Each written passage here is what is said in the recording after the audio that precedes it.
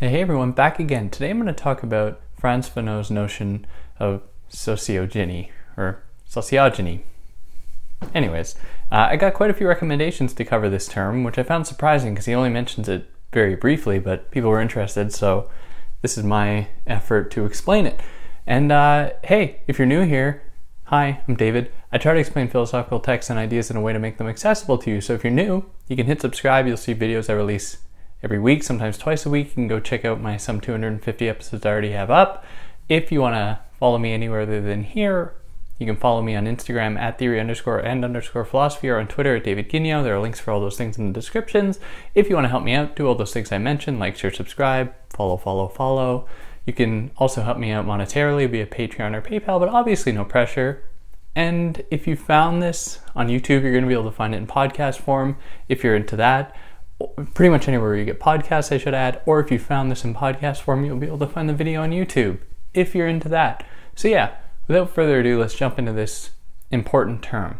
Now, sociogeny comes out of black skin, white mask, which I've covered in its entirety on this channel that you can go and check out if you wanted to.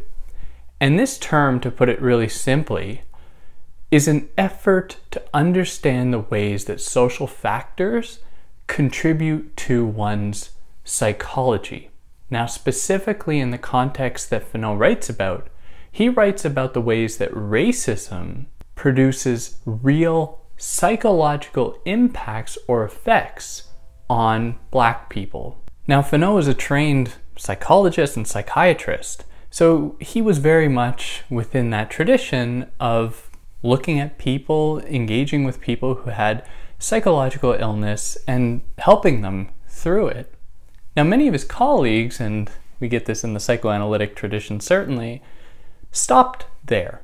That is, they would just look at individual people's ailments and seek to treat those individual people's ailments. So it would just be like treating symptoms, not actually treating the cause. Now, what Fanon sought to do was to say, okay, I am seeing these recurring psychological ailments among black people. Now, some of these would include feelings of inferiority to white people. Some of these would also include feelings of worthlessness, feelings of a lack of attachment to oneself and one's community. And so Fanon said, there's something going on here. So on the one hand, as psychologists, the field he was very much trained in, he said, we can work with these people to make them feel better, to help them get through these feelings in the moment.